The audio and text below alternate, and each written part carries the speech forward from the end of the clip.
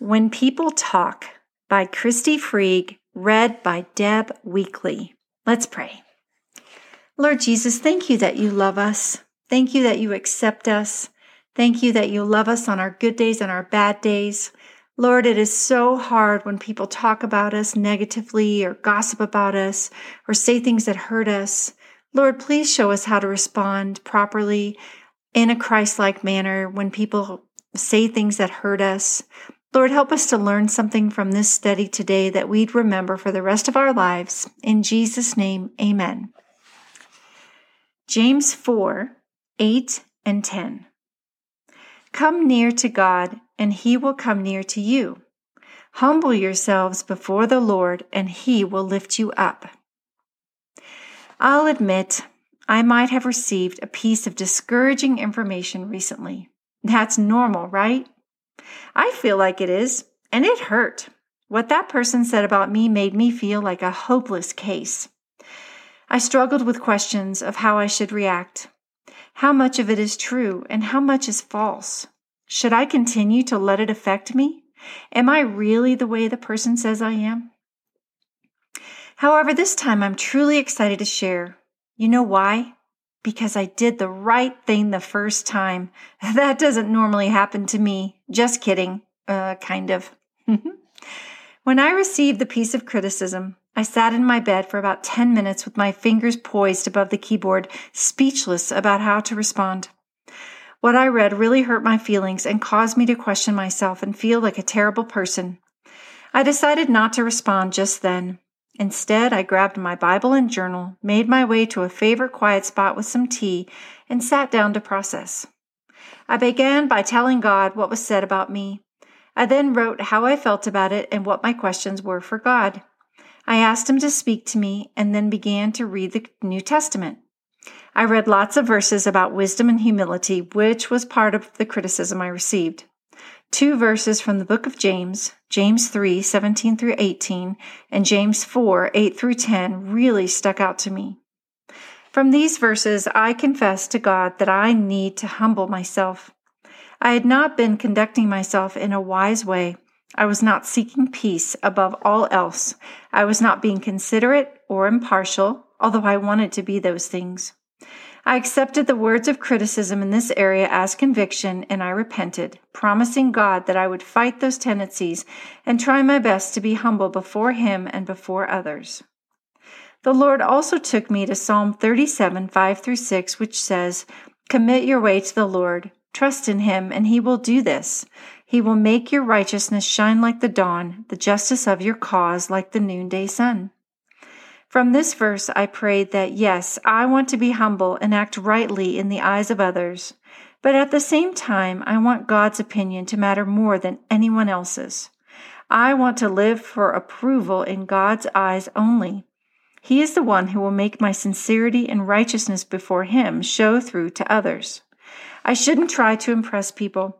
If I impress God, he will take care of others' opinions. Philippians 1 verse 6 says, "He who began a good work in you will carry it to completion until the day of Christ Jesus." This verse comforts me in the knowledge that even though I feel hopeless to change myself, it is God who will change me into the likeness of his Son, not me. Even though I feel like I've failed, it's okay. He will do the work in me. Now here's the weird part. I didn't feel like I came to any sort of resolution through this. But after my quiet time, I was filled with an inexplicable inner joy through the rest of the day, which was odd. I woke up to this message thinking, great, now my entire day is ruined. Why did it have to happen in the morning? But this wasn't at all the case. I was so happy. And in retrospect, I know why, and here's my clincher for this devotional. Are you ready? Here it is. The conviction of the Holy Spirit never brings condemnation. He will never assault you with thoughts like, you're a terrible person, you're hopeless, you've blown it. Those are only from the devil. When God convicts you, it's always constructive. He will build you up and leave you with encouragement, not hopelessness.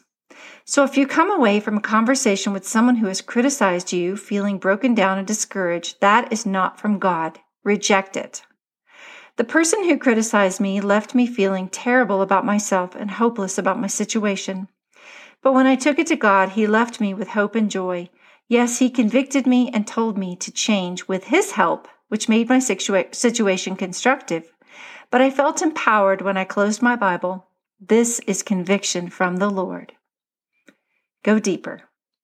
What criticism have you allowed in your life from other people? Is it about you, your walk with God, or your kids? Have you taken it to God? What does He say about you?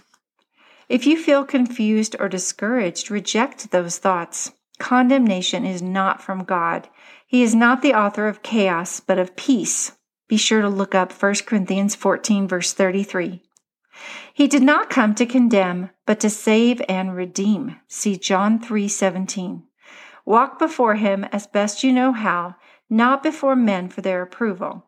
Allow Him to convict you, yet embrace His encouragement, affirmation, and love, and let His description of you define you, not the judgment and accusation of others. What's next? Pick a night this week during dinner to go around the table and share 3 things you love about each family member. Remember to remind yourself and your family what's great about you. Let's pray. Father, we thank you that you always see us and you always love us, and we are your daughters, and there's nothing that could ever change that. We thank you that you are gentle and that you draw us with cords of human kindness.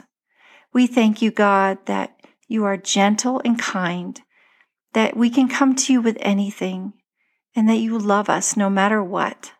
Lord, help us to see ourselves the way you see us.